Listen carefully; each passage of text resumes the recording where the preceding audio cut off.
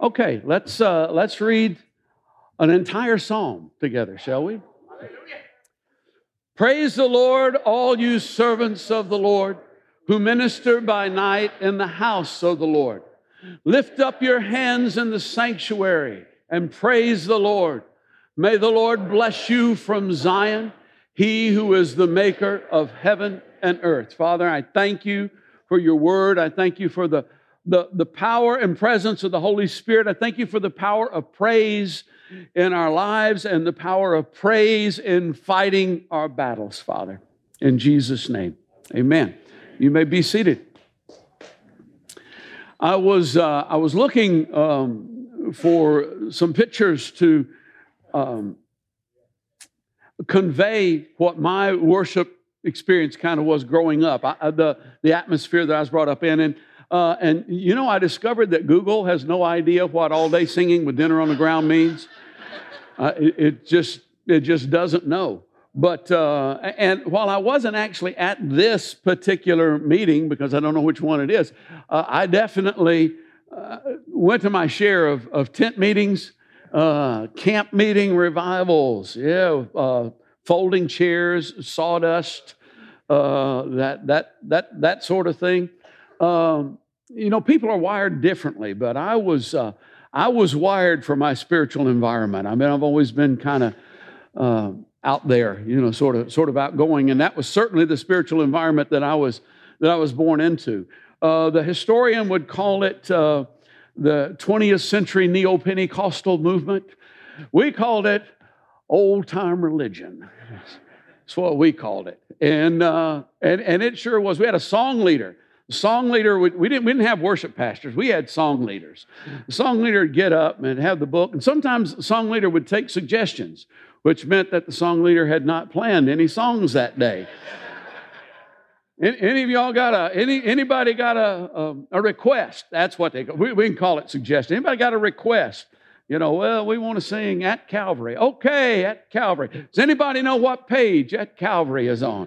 And we'd, you know, find out what page it was on. And we'd sing the first, second, and last verse of At Calvary. And we'd turn it loose. However, things didn't really heat up until somebody just decided to burst out and sing a song. And that would happen, you know, that would happen fairly often. And we'd all join in. And sometimes it would even be, give me that old-time religion. And let me tell you, when you got a bunch of people, especially a bunch of people who can't sing, singing, give me that old-time religion, things happen. I mean, you can't be still for that sort of thing. The music was infectious. And there were times that it was simply about the music, which wasn't necessarily good as I look back on things. I had a good time, but I don't know that we were necessarily praising God, because it was just about the music. But you know, that can happen with Bach as well as bluegrass. I mean, it doesn't have to be, you know, way up there in terms of rhythm and stuff for you to begin to just get into the music rather than get into God. The point is praise. The point is really praise. Now, we have a time in the service that we generally tend to refer to as praise and worship. We tend to think of the praise, the musical part of the service being praise and worship. 2 weeks ago, I said that we're not to label people. When people walk in this door, and really even outside this door, but for sure when they walk in this door, they're not Democrat or Republican or liberal or conservative. They're not communist and capitalist. They're not young or old. Some of us are old, but maybe they are young or old, but you know, they're not labeled. They have a name. They have a name. You give them the dignity of a name and not a label, because when we label people, we rob them of their humanity, and we also tend to make it very easy for them to be the enemy because they're labeled. But when they have a name, that's completely different. But labels can be misleading in other areas of life that's dangerous as well. And we tend to call, like I say, the music portion, the praise and worship, and that can be misleading. It's better than what I would occasionally hear it called back when I was a kid, which was the preliminaries, because it for sure in the preliminaries. I mean, service has started, people, hopefully before you even get here. But worship is an action. Worship is something that actually takes place. And yes, singing is an action, but there's more to life. You don't go through life singing, okay? Most of you are aware of Romans 12:1. You may not know what the numbers are. You might not even know the book, but you've heard the verse.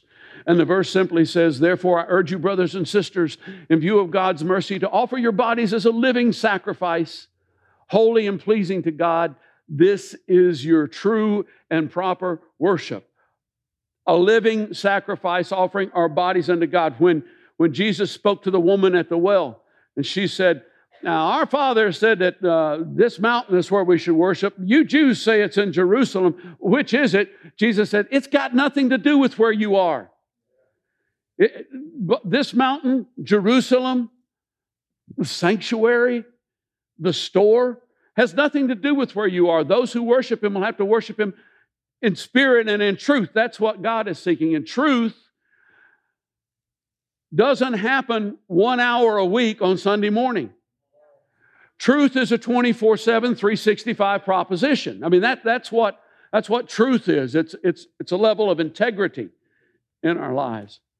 And so anyway, worship is an action. Getting out of bed and coming to church is worship. It's not, I'm going to go to church to worship. No, when you got up on a day that you didn't have to go to work and went, you know what, I'm going to get vertical instead of horizontal. And I'm going to go clean up, and I'm going to get in my car, and I'm going to go. That's an act of worship. That's what that is. And you can certainly find a place in music for worship, okay, where worship occurs. But if that's the only place, if that's where you get to for your worship, it's meaningless as worship. Because worship's got to be something deeper and something more than that. From an Old Testament perspective, you're going to love this. From an Old Testament perspective, the highest point of worship in the service is when we take up the offering. Because in the Levitical system, you brought something. That's why you came. You came to give something in that system. Praise is a specific type of worship, and it's not. Sometimes people kind of have this image of praise and worship. Praise is what you do to try and get to worship. Wrong.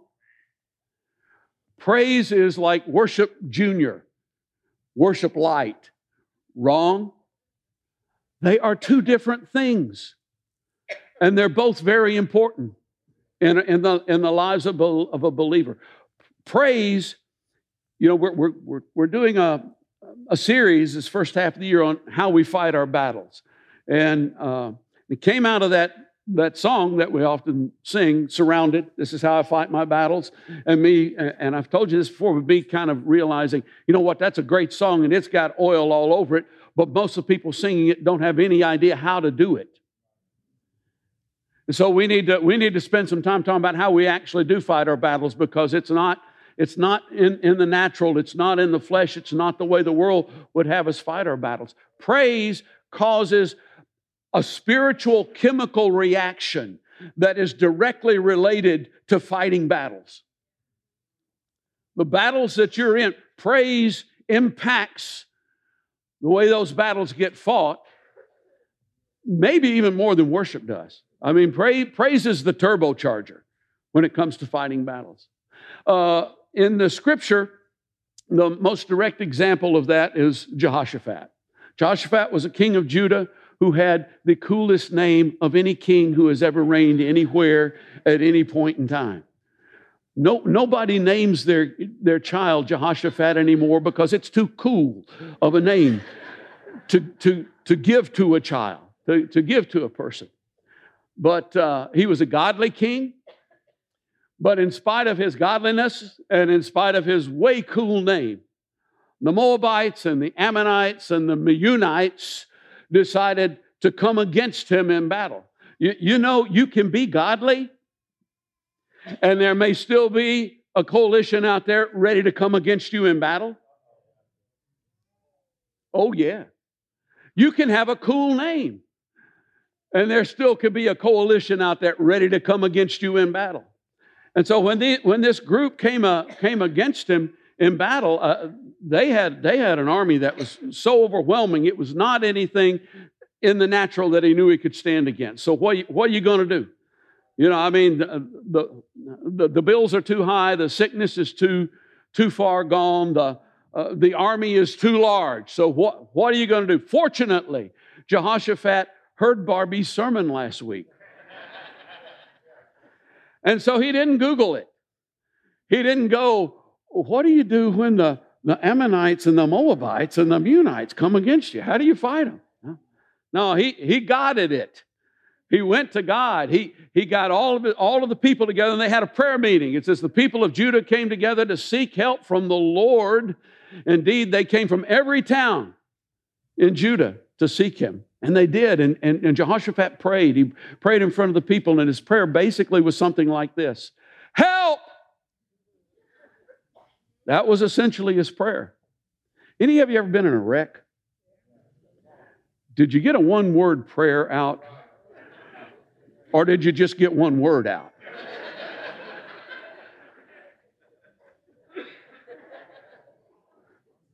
Hopefully it was a prayer that you got out. And if the only word that came out was Jesus, I don't care what the inflection was, it was a prayer. God would count that as a prayer. So Jehoshaphat prayed to the Lord, and the Spirit of the Lord came upon Jahaziel, the son of Zechariah, the son of Benaiah, and this guy could trace his lineage all the way back to Asaph. He was a Levite. This guy had cred. And he brought a prophetic word of wisdom. A word of wisdom is, this is what to do. It's not a word of knowledge. This is what to do. This is the action you should take. And this is what he said. He said, listen, King Jehoshaphat and all who live in Judah and Jerusalem, this is what the Lord says to you. Do not be afraid or discouraged because of this vast army, for the battle is not yours, but God's. I'm very cautious about using the phrase, thus saith the Lord. I'm very cautious about that entering into a conversation, because for me, once those words come out, there's really no more discussion. The only question then is, was it or wasn't it?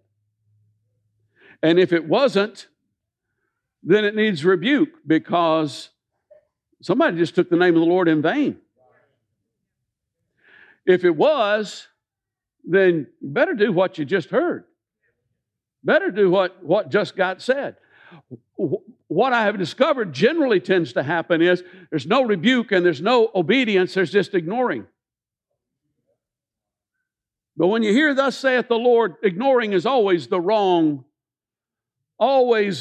response. Needs to be one of those other two.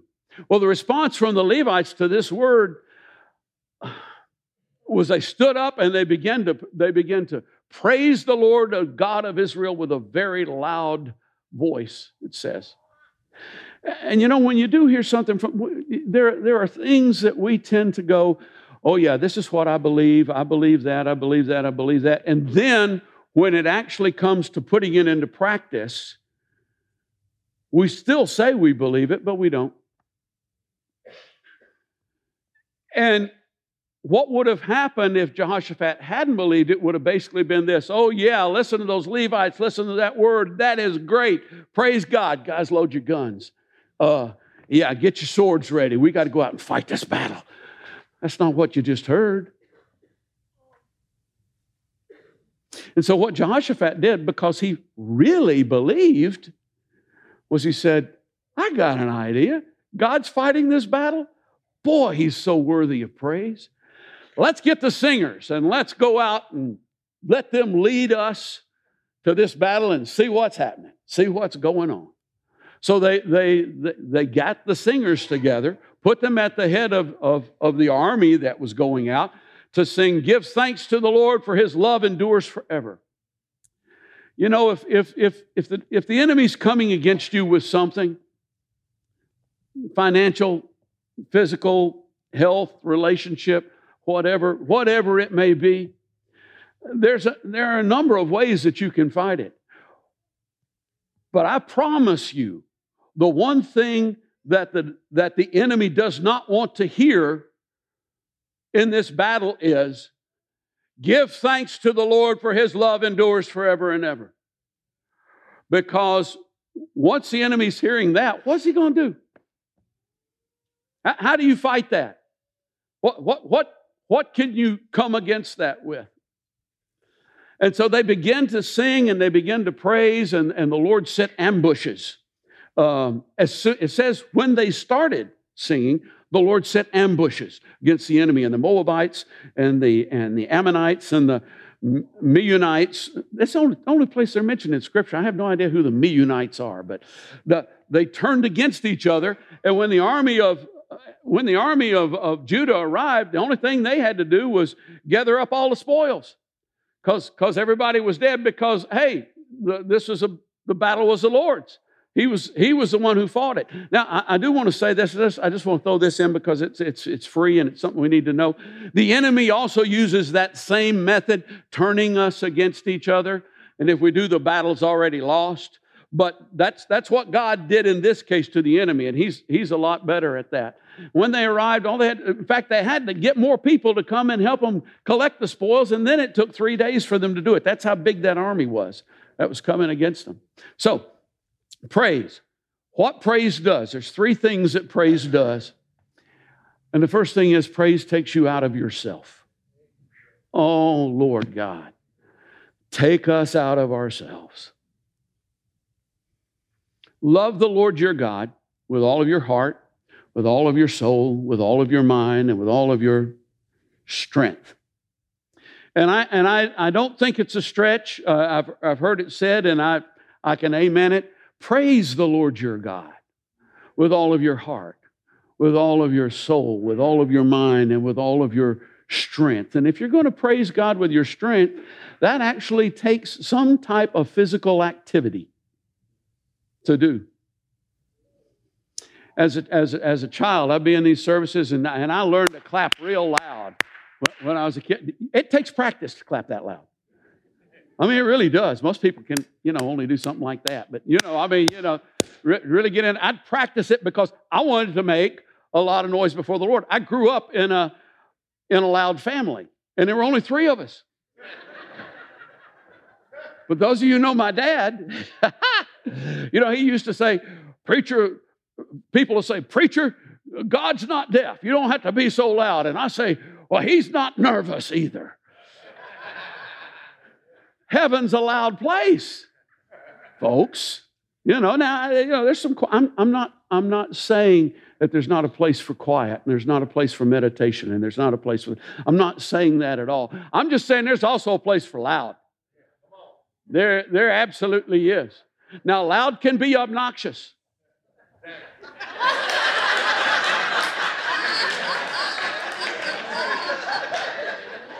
But loud can also be encouraging and liberating. And I remember at the Lord's Chapel standing by Stony Fairweather. And the thing was, I grew up in rural southern Pentecostal church. And I thought, hey, he grew up in Jamaica. And if you stood by Stony Fairweather, whatever was going on in your life, the devil wasn't going to be within 50 feet of you.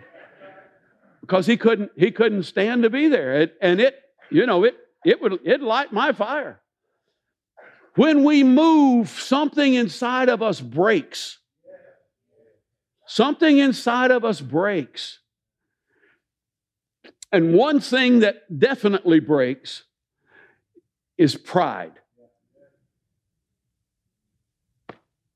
Now I understand. I'm getting older, and I remember my parents and all, and I understand, that not everybody can boogie. in the house of the Lord. And that's not how everybody's wired. That doesn't do it for some people.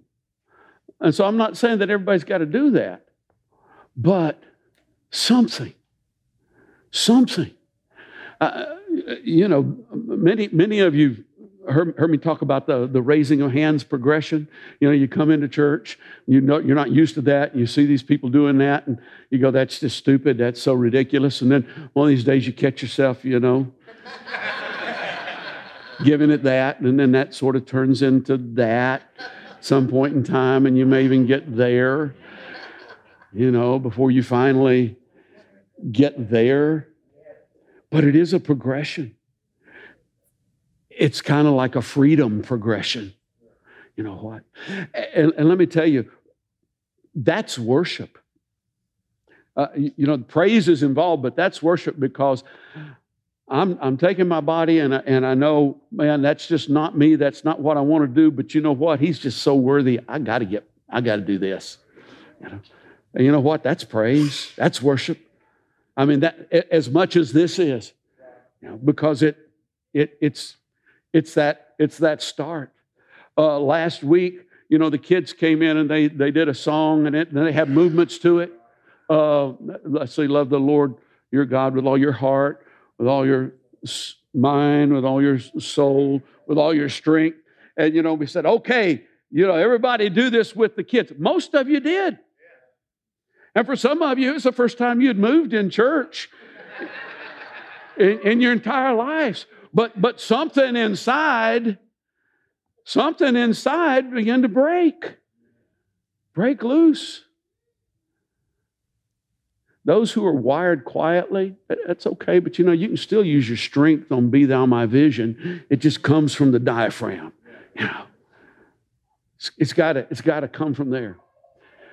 Praise is not about feelings, because it's not about you. You haven't really started praising until you press in past your feelings. Praise hasn't really begun to happen until you go, that song again, well, I'm going to do it. I'm going to do it. And my parents, I grew up in, the older I get, the more grateful I am for the household I grew up in. I grew up in a household where just most every day, several times a day, out of nowhere, out of left field, I'd hear, thank you, Jesus. Oh, bless the Lord. I'm washing dishes and looking out the window. Bless the Lord. And I was thinking this morning, that's what I heard spontaneously growing up in my household. I think most kids hear other things spontaneously being said in their households these days. What a privilege. And we didn't have Spotify, we didn't have Apple Music, we didn't have we had a record player, okay? We didn't have Sirius XM, we didn't have 94 FM The Fish or Way FM, but there was hardly a day went by when I didn't hear some Christian music in my house. Now, whether it was good or bad, depending on if it was my mom or my dad singing, but every day I would hear something. And there's a chorus that they used to sing that has really been resonating in my spirit over the last few weeks. And some of you would know why, but it went like this. You can have a song in your heart in the night, after every trial, after every mile. And here it is. Anyone can sing when the sun's shining bright, but you need a song in your heart at night. Anybody can sing when you like the music. Anybody can sing when you've had a good week. But it isn't about whether or not you like the music. It isn't about whether or not you can sing well. Two of the most powerful praisers I've ever heard were Phil Nelson and Kenneth Ware. And when Kenneth Ware would start to sing, it took a while to figure out what he was doing. It would take a while before you go, oh, that's a song. And when Phil would lead worship, it was would lead worship. He never, yeah, he did too. When Phil would start to sing, I mean, it was better, but you'd hear him and you'd go, I thought songs were supposed to be in a key. But those tears would start rolling down his cheeks, and his face would be turned up to where it's supposed to be. Yeah. And the presence of God would just enter the room. It's powerful. So it isn't about fast or slow, loud or quiet. It isn't about what I like or don't like. It's about God. I don't praise because the music's good. I don't praise because I'm good at something. I praise because He is good. Praise exalts God. He is worthy. He is worthy. But it isn't a matter of God going, hey, people, I'm worthy. Come on, let's have some praise here. No, it's for our benefit. You see, because we're so immersed in what's going on in the world. We're so immersed in what's happening in our little circle. And praise lifts us out of that and gets us looking where we're supposed to be looking. Praise causes us to see more clearly who God is. Really brings everything else into sharp relief, into focus as to what it really means. Praise causes us to realize that the battle is the Lord's. That's the battle right there. Coming to that place. Coming to the point where we realize it's His. Most of you are aware that Margaret has lung cancer, and over the last couple of months, things have been pretty hard. But here's the thing. And I know there are some people who go, you got to be healed, and that's okay. I mean, if that's what God's put in your heart, then absolutely. And then there are others who just kind of freak out and go, oh, no, this is terrible. This is going to be bad. Get rid of all the clutter. For us, it's just totally been, this battle belongs to God. This battle belongs to God. One of these days, we're all going to go home and, hey, that's really what we want. We just don't want to do it now. My dad used to tell a story.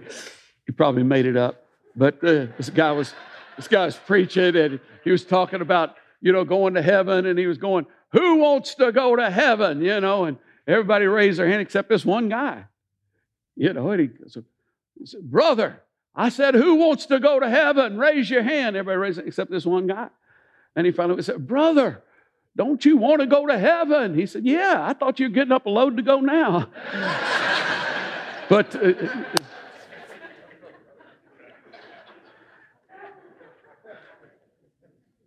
I need to use that more often. But anyway, I mean, the battle belongs to God. It's His.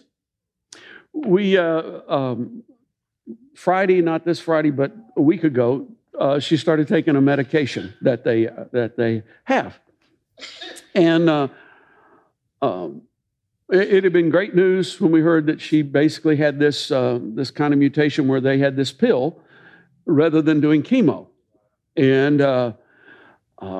we thought, okay, this is wonderful. Praise God. And we were talking to the lady at the insurance, and the lady was going, she kept calling it a chemo pill. And Margaret was really kind of freaking out about it. And I was kind of going, Margaret, I mean, really any medicine is chemo. I mean, an aspirin is chemo when you get right down to it. And she went, see, her problem wasn't, oh, I'm afraid of chemo or this may happen to me. Her problem was, that's not what God told me to do. And the only thing I'm interested in is what God told me to do. Because it's His battle. Belongs to the Lord. Well, it turns out that, we finally got past that issue and decided, okay, this wasn't chemo. And, God is good regardless, whatever. So she's been taking this pill now for, I guess, 8 days. It's really been good. She's doing much, much better. It's probably still going to be a little while before you actually see her sort of out in the general population. But she was at church this morning in the first service. She was meeting with her Cool Church group, and it's the first time she's been here since November. Yeah. Praise God. Will, come on out, guys. There's with those who are going to serve communion, come forward. There's a chorus we used to do that we just need to get it in our spirits today. It says, I've made you too small in my eyes. Oh Lord, forgive me. I believed in a lie that you were unable to help me. But now, oh Lord, I see my wrong. Heal my heart. Show yourself strong. And in my life and in my song, oh Lord, be magnified.